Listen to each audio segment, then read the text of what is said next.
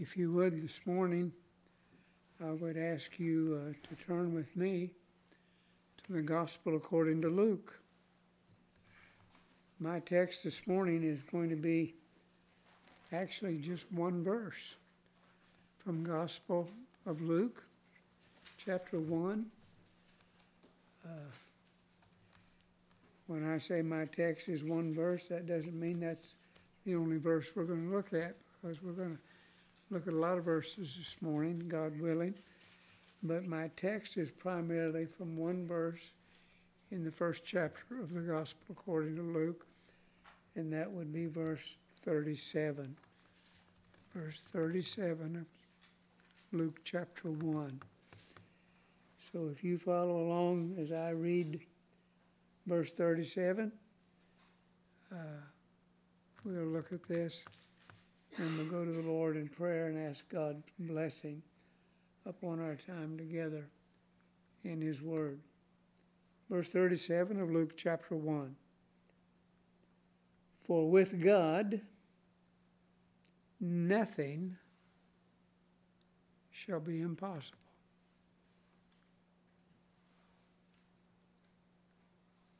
For with God nothing shall be impossible. Will you bow with me in prayer, would you? Oh Lord, how we thank you. How we thank you and how we lift our hearts in praise and adoration. Lord,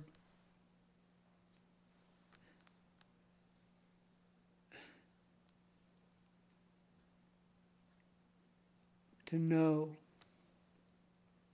to hear that our Father in heaven is a God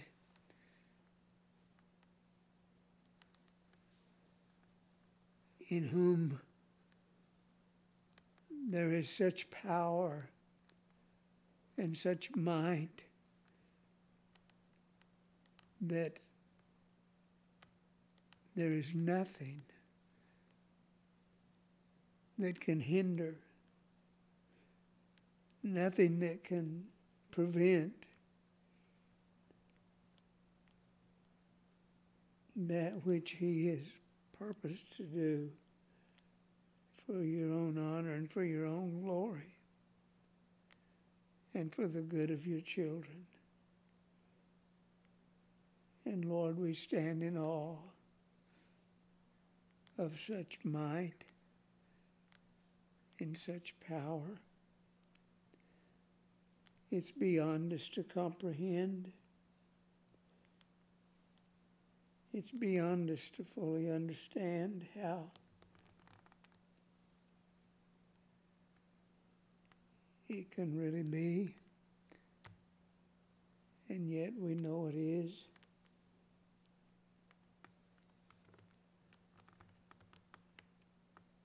Lord, help us. Help us to rest. Help us to rest in the knowledge of it and to place our confidence fully in what we know to be true.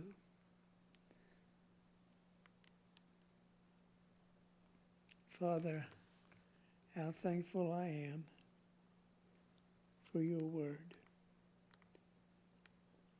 I ask now that you'd grant your blessing upon the time that you've given us to spend together this morning in consideration of it. Ask that you might honor and glorify your name in this time we have. And help us, Lord. Help us, I pray, in Christ's name. Amen.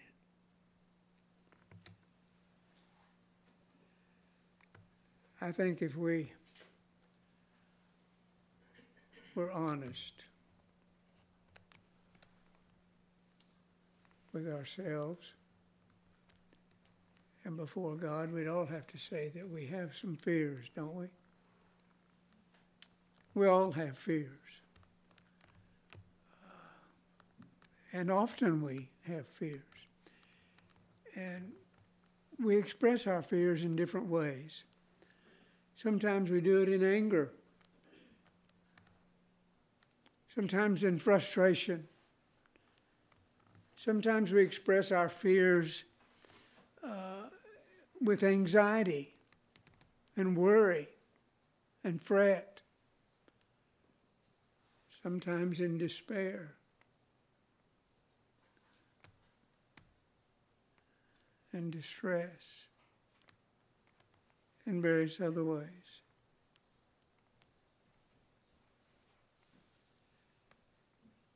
The things that's going on in our nation, even now, cause us fears, don't they? We get upset by what we see going on. Isn't that fear? It really is. It's a lack of confidence, is it not? A lack of trust. The Scripture teaches us that we are, as God's children, to live by faith. Living by faith is living with confidence and trust in the Lord and in what our Lord has said. I love that psalm that Justin read at the beginning of our time together this morning. Trusting in the Lord when we have our fears. Did you read? Did you notice closely what it said?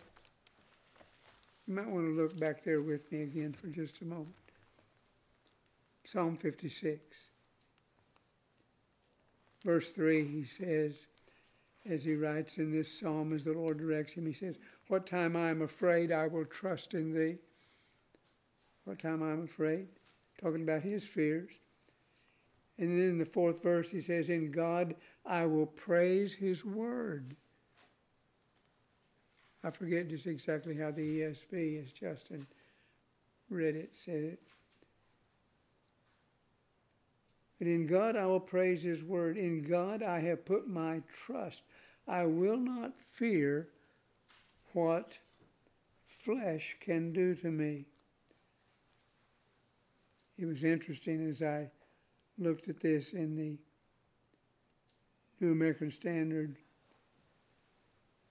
It says, "I will not fear what mere man can do to me."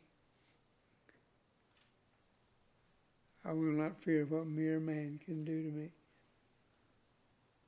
For after all, my trust is in God. My trust is in the Lord. And we go down to verse 9, where he says toward the end of the verse, "This I know. This I know. God is for me. God is for me." And oh, don't you remember what the Apostle Paul was led to write in the 8th chapter of his letter to the Romans in verse 31? If God be for us, who can be against us? Paul and the psalmist agreed, didn't they? If God be for us, who can be against us? So why don't we trust God? When our fears arise, why don't we turn to the Lord? God is for us. He's for us.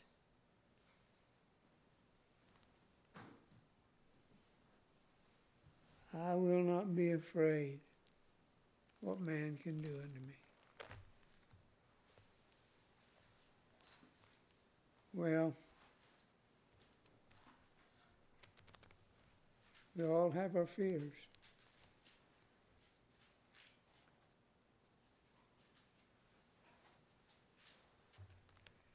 And a lot of times our fears are a result of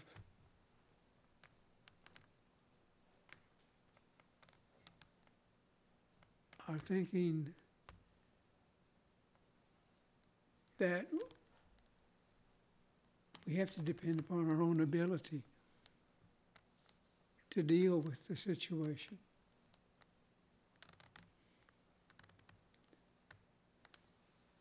All the while forgetting that our Lord made it very clear to us in the 15th chapter of the Gospel of John that without Him we don't have any ability at all. He said, without me you can do nothing. John chapter 15, verse 5, without me you can do nothing. Nothing at all. How does that compare with His ability, with God's ability?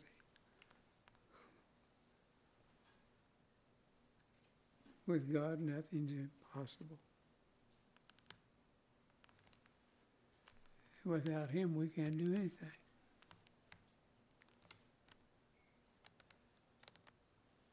And the Apostle Paul, if we listen to him, he kind of takes all the wind out of our sails. You know, when he teaches us in Romans chapter 3 that we don't have any righteousness at all. We don't have any goodness at all in us. And because we don't have any righteousness, we don't have any goodness, then we can't do anything good in the eyes of God. There's none good, no, not one, and we don't do any good. How's that compared to what God does?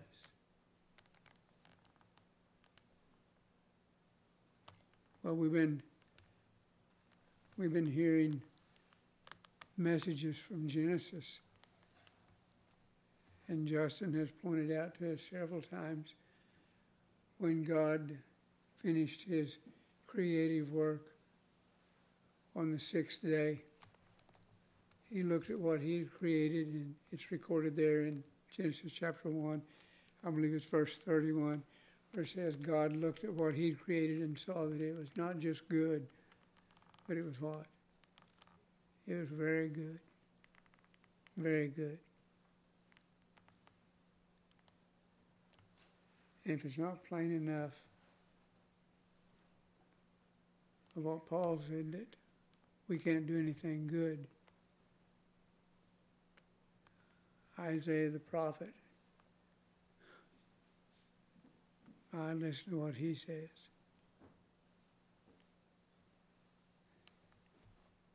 Isaiah the prophet tells us in Isaiah chapter 64 that he says all our righteousness is plural. All our righteousness is plural. Are looked upon God as nothing but filthy rags. Filthy rags. And I'm not even going to explain to you what that really means. The filthy rags.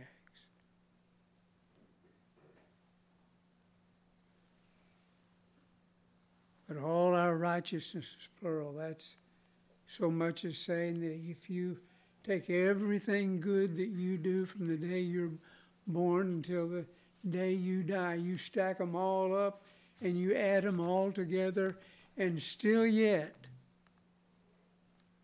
in God's eyes, that's all it is. Filthy rags.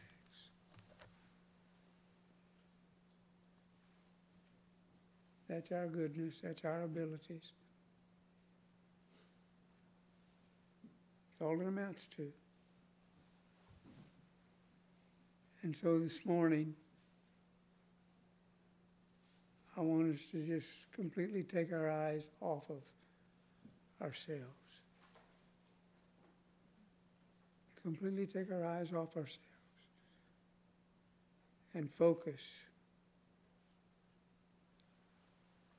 upon the one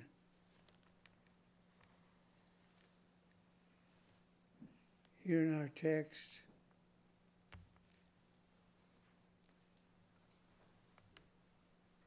with whom we are told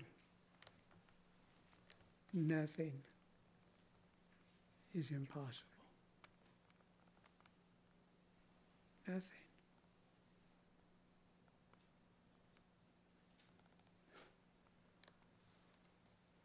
This one who is the creator of all things. This one that we're told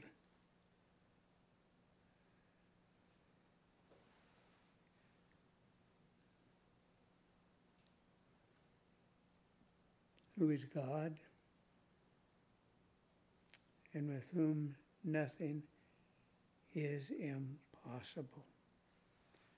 Well, to better understand the meaning of these words here in verse 37, and unless we be accused by some of just taking one verse out of context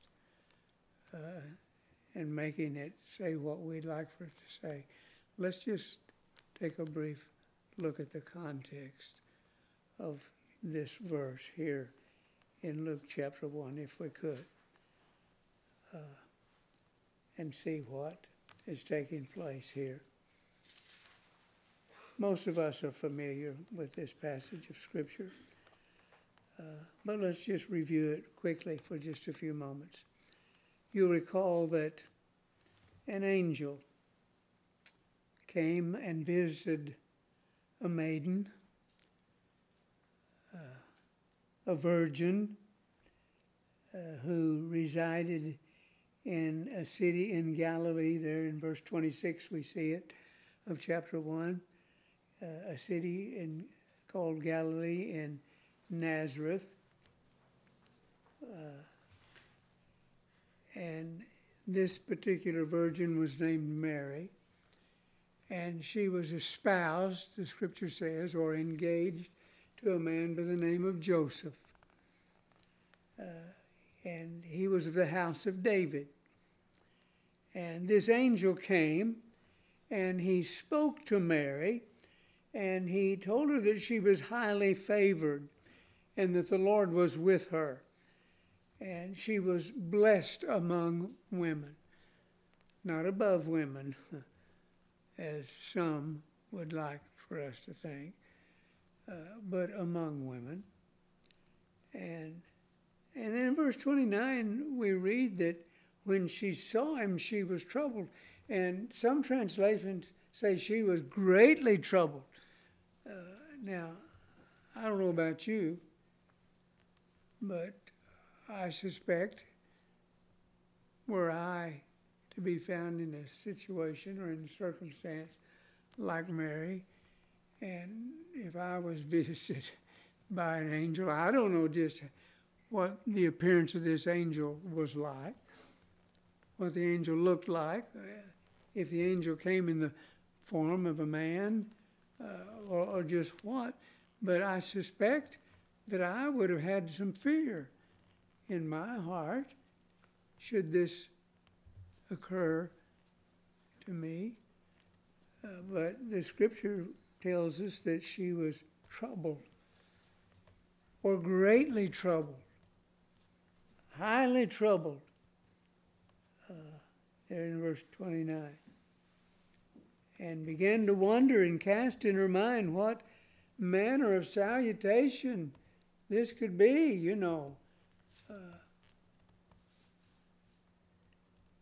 and the angel said, "Fear not, Mary. No reason to be afraid. For you found favor with God."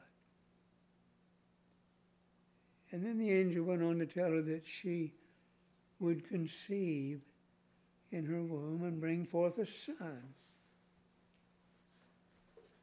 and call his name Jesus.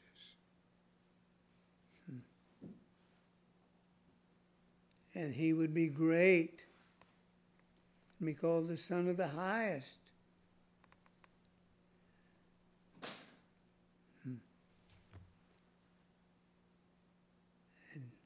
be given the throne of his father David, and reign over the house of Jacob forever. And of his kingdom there'd be no end.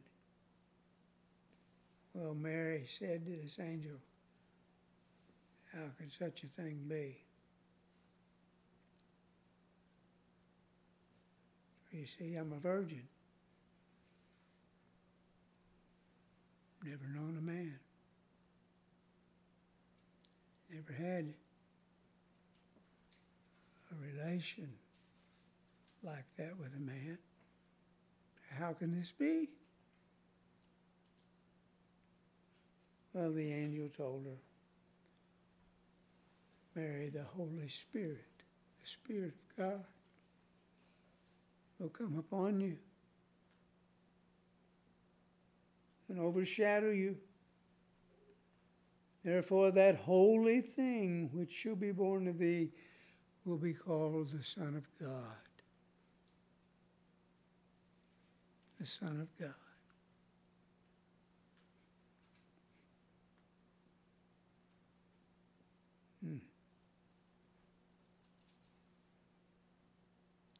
Then we have 37, verse 37, our text. And Mary, with God, nothing shall be impossible. Nothing. Now this passage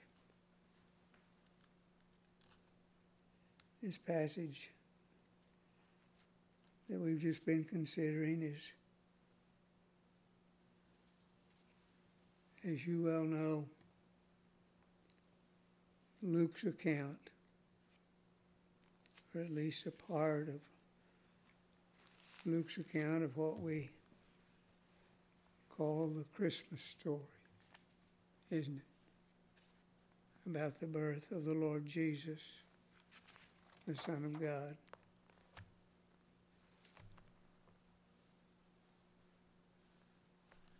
But I want to make something real clear this morning. This is a lot more than just a lovely story for Christmas time.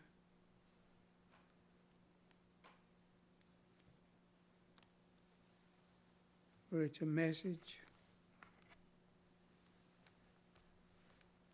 It's a message that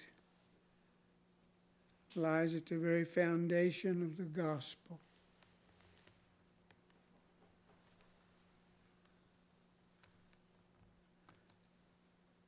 That the Apostle Paul says in Romans 1:16 is the power of God unto salvation to all who believe it.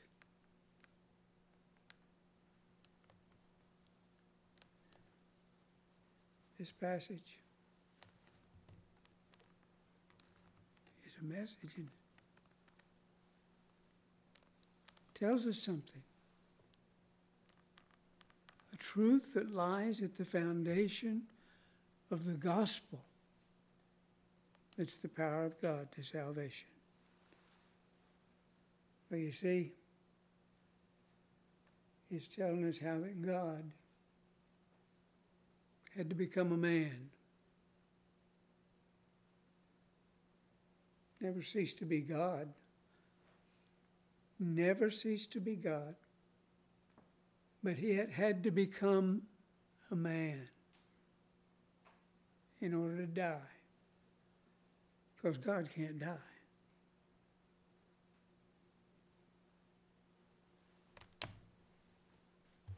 But man had sinned. And sin's got to be paid for. And God loved a people that was sinful. And the price for sin is death.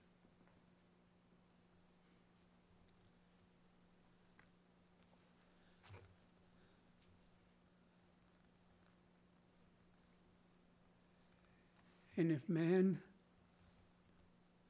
were to pay the price for his own sin, he'd spend eternity trying to do it and never, ever succeed. Could never pay such a price on his own. Never in all of eternity.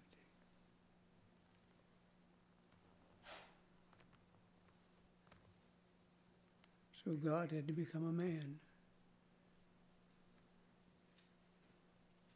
Only God could do such a thing. So God became a man in order that he could save his people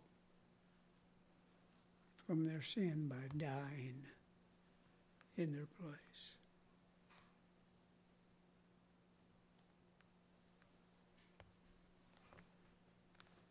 And if you recall, that's what the angel spoke to Joseph a little bit earlier, when he told Joseph that Mary was going to have a baby and that they would have to call his name Jesus because he would save his people from their sin. He shall save his people from their sin. Matthew 1:21. Now, with all this in mind, let's come back to our text, okay?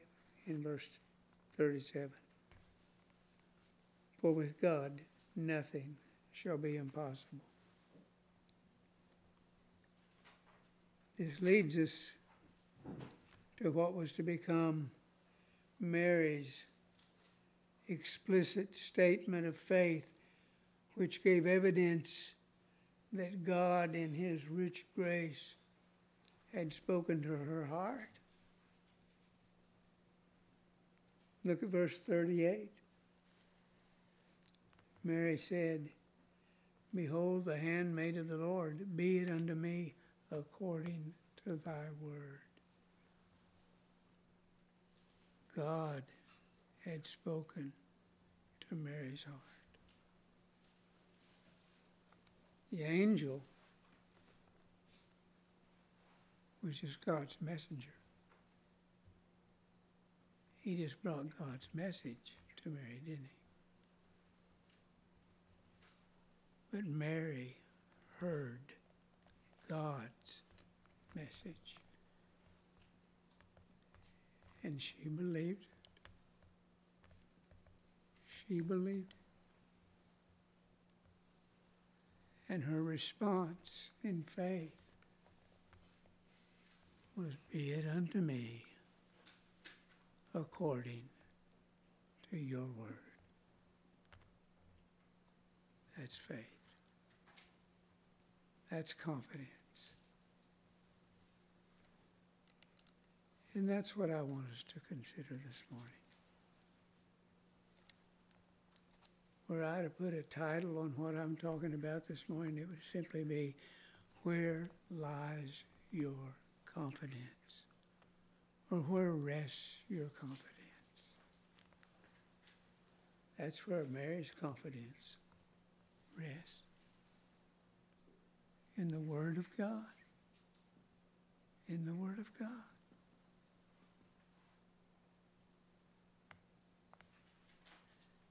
She anchored her confidence in the Word of God.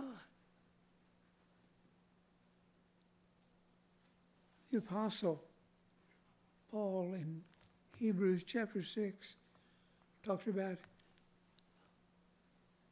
hope having an anchor.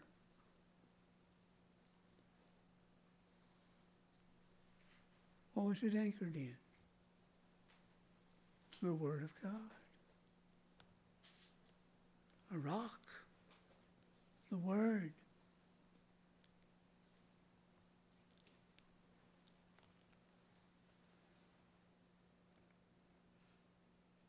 Well, just what was this angel saying in verse 37? Just what was this angel say? Well, our text says, with God nothing shall be impossible. Our English translations are probably pretty good translations of the original language. The King James that I'm reading out of and the New King James both say basically the same thing. With God, nothing shall be impossible. The New American Standard says nothing will be impossible with God, just kind of reverses the wording a little bit. And I think the English Standard Version and the Christian Standard Version say the same thing. But what lies at the very bottom of these words is this: no word from God is void of power. No word from God is void of power. That's what literally lies at the bottom of these words. No word from God is void of power. And really, that's what we read back in the Old Testament in Isaiah chapter 55, verse 11. Are you familiar with that verse? Isaiah records there where God says, no, my word will not return unto me void, but it will accomplish what I send it forth to accomplish. It will accomplish my purpose. And so often there, the prophet Isaiah tells us that God's word will always be accomplished. His purpose will always be fulfilled. No word from God is void of power. One of the time that we have remaining this morning here, I want us, if we can, to consider together just what this word really is. Just what it really is. Several years ago, I read a definition that a man gave of the word. I want to share that with you. He defined the word like this. He said the word is, number one, it is the revelation of God's eternal person. The word is the revelation of God's eternal person. Secondly, he said the word is the communication of God's eternal purpose.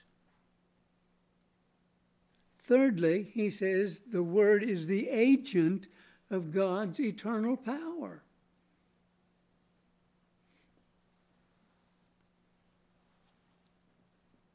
And I never have been able to forget that definition. It's always stuck with me.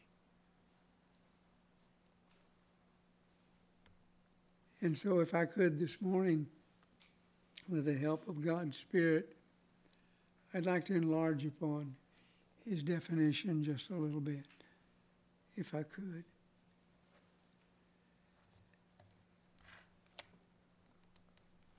And this word, I want to point out, if I can, as we begin, is not just any word.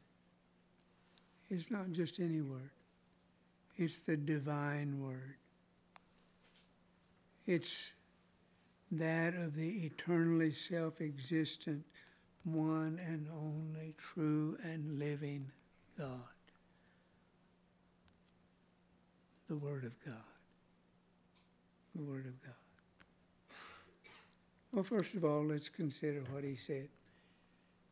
The Word being the revelation of his eternal person. Well, we all know what the word revelation means, don't we? What it means to reveal. Revelation means the act of making something known. To reveal something is to expose it. It's to make it known. And so the Word is the revelation of His eternal person, or it is the making known of His eternal person. Now, we know from the Scripture that God always has been, and of course always will be, eternal. The psalmist in the 90th Psalm, which is a familiar verse that speaks to this. Let me share this with you. If I can get my fingers to work and get there. Verses 1 and 2 of Psalm 90. The psalmist says, Lord, thou hast been our dwelling place in all generations, before the mountains were brought forth, or ever thou hast formed the earth and the world, even from everlasting to everlasting, thou art God. From everlasting to everlasting, thou art God. And we know also from the Scripture that God is holy, don't we? So we know that He's eternal, that He's everlasting. We know that He is holy. We know from the experience that Isaiah had, and the vision that he had is recorded in Isaiah 6, that God is holy. For Isaiah said, in the year that King Uzziah died, I saw also the Lord high and lifted up, and His train filled the temple. And then these angelic creatures, the seraphim, were there, and they were crying out day and night, holy, holy, holy is the Lord of hosts. The whole earth is full of His glory, for His majesty and His splendor and His sinless perfection. God's holy. And of course, when we come to know that God is holy, we can't help but see that we're not. We're not. We're sinful. We're sinful. And because of our sin, we're separated from Him, alienated from Him. And that presents a real problem, doesn't it? A real problem. How then can we ever come to know God or draw near to Him?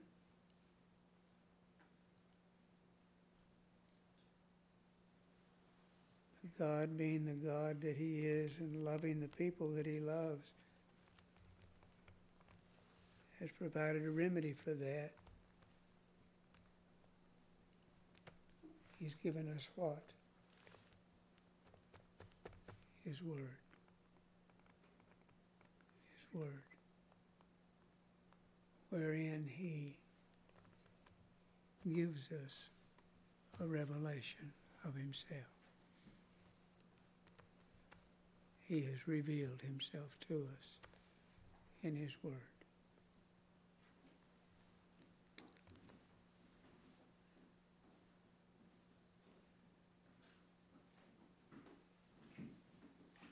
And know this most certainly, the Word of God is the only reliable source of truth about God. The prophet Isaiah said, if they speak not according to this word, it's because there's no light in them. To the law and to the testimony. If they speak not according to this word, it's because there's no truth in them.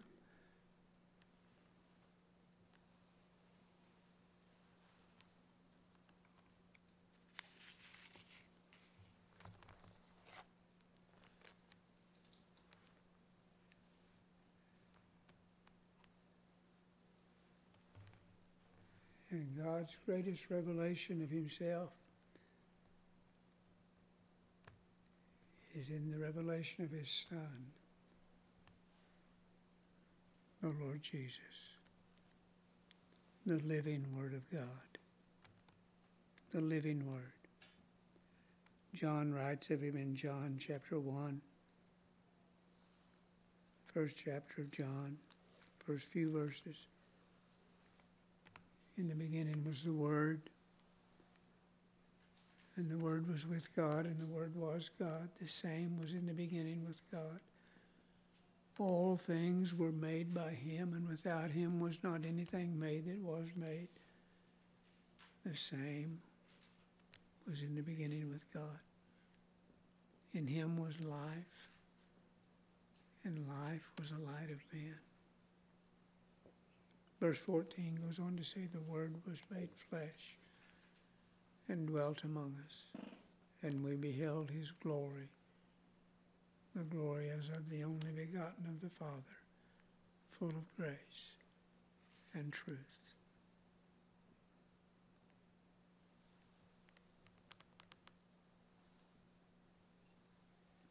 The living Word of God, the Lord Jesus.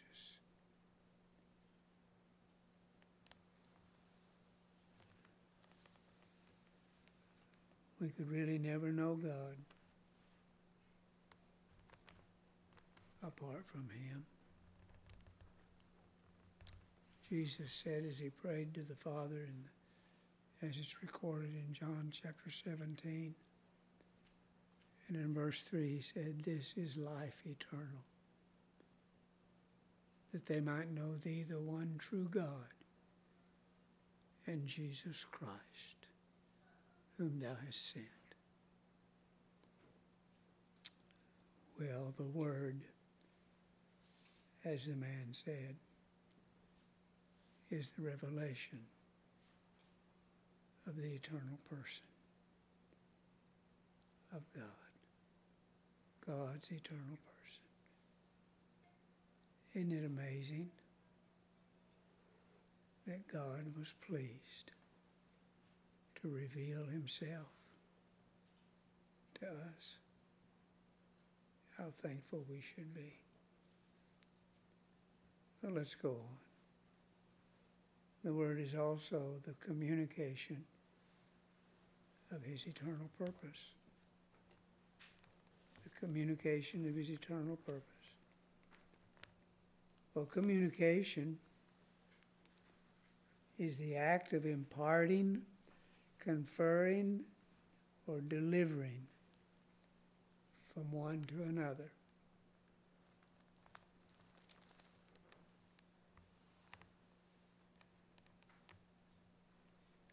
The Word is the communication of his eternal purpose. Did you notice when we made mention of Matthew chapter 1, verse 21 earlier, that it did not say, the angel didn't tell Joseph, call his name Jesus, for he will make salvation possible? Didn't say that, did it? Call his name Jesus, for he shall save his people from their sin. Why is this? Because it is God's eternal purpose to save his people. And just like Isaiah 55 said, his word will not return unto him void, but it will accomplish what he sends it forth to accomplish. Let's look back here in Isaiah, the 45th chapter.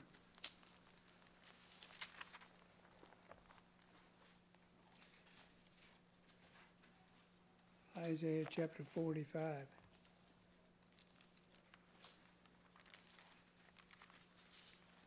Begin with verse 22. Isaiah chapter 45, verse 22. It says, look unto me, and be ye saved, all the ends of the earth, for I am God, and there is none else. I have sworn by myself, The word is gone out of my mouth in righteousness, and shall not return, that unto me every knee shall bow, and every tongue shall swear. Surely shall one say, in the Lord have I righteousness and strength. Even to him shall men come, and all that are incensed against him shall be ashamed. The word is gone out of his mouth in righteousness, and shall not return. Chapter 46 of Isaiah, beginning with verse 9.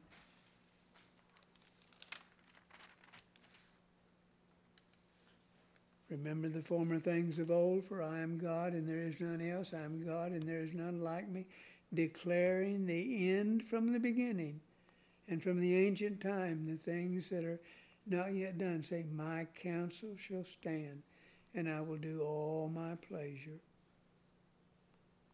Down in verse 11, toward the end of the verse, I have spoken it, and I will also bring it to pass. I have purposed it, and I will also do it.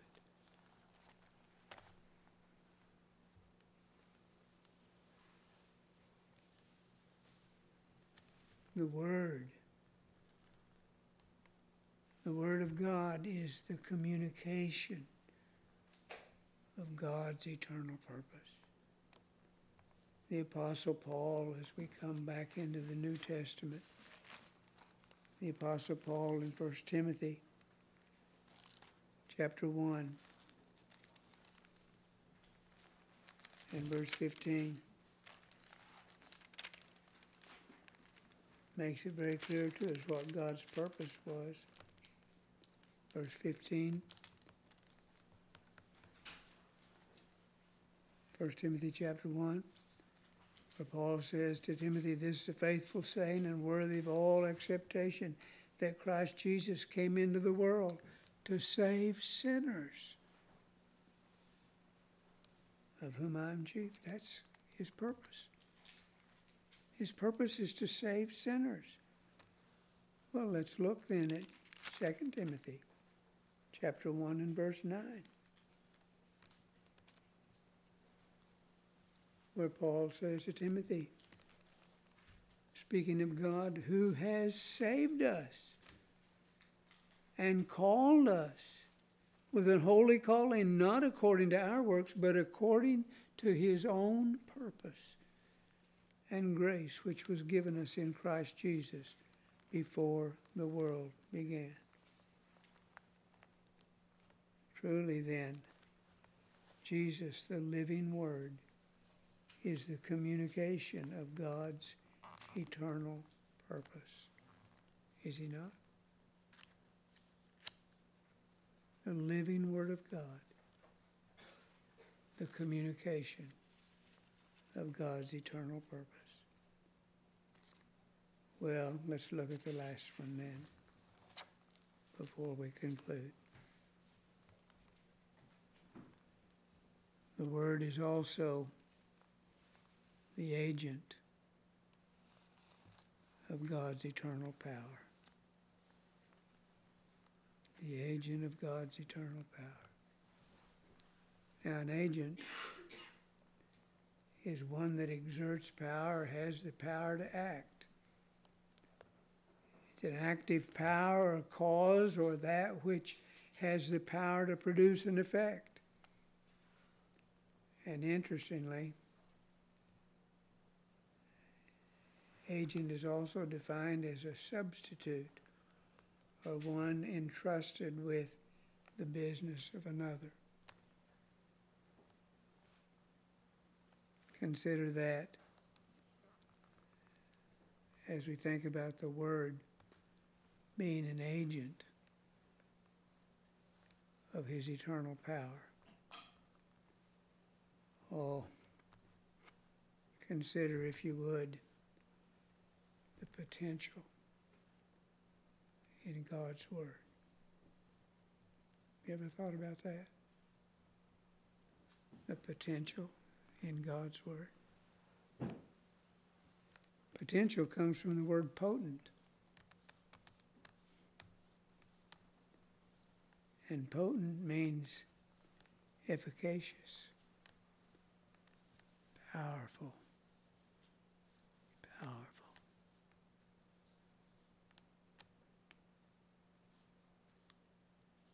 Remember now our text, if you would. With God, nothing shall be impossible.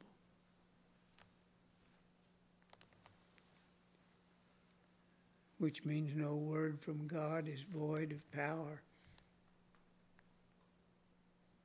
Hebrews chapter 4 and verse 12 says the word of God is living and powerful. Living and powerful. Sharper than any two-edged sword, piercing even to the dividing asunder of the soul and the spirit and of the joints and the marrow, and is quick to discern the thoughts and the intents of the heart. Can't hide anything from the Word of God.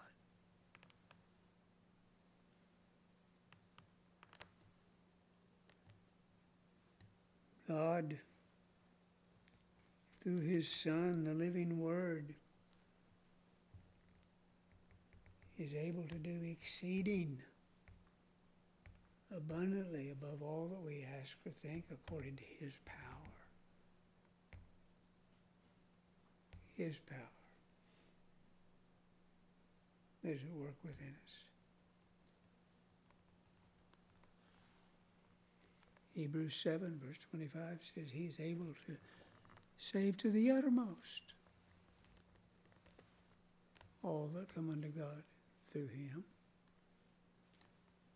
seeing He ever lives to make intercession.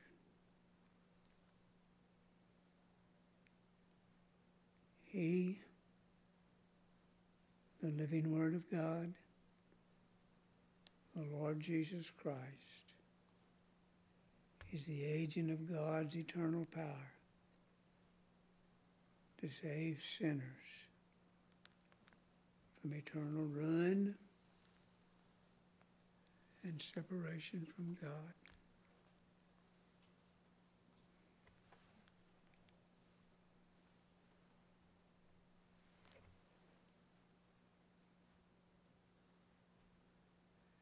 And He's able to save us from our fears.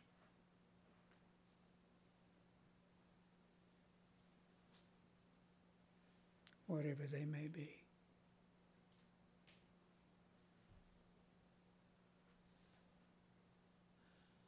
And we have them, don't we? Where does our confidence lie? Where does it rest? What are we trusting?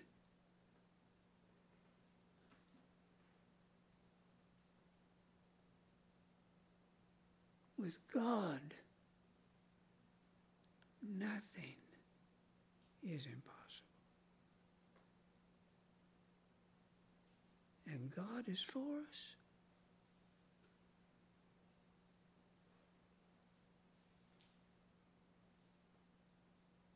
And if God be for us, who can be against us?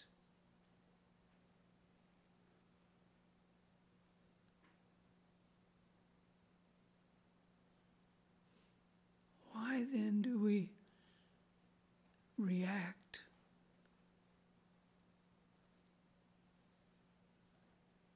with anger?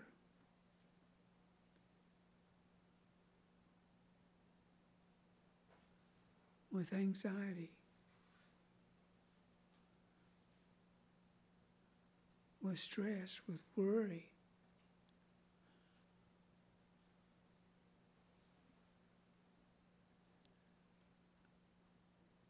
When God is for us.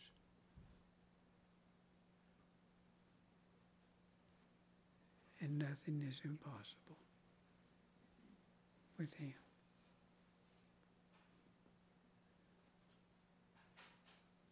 Let's trust God. Let's trust Him with all our heart.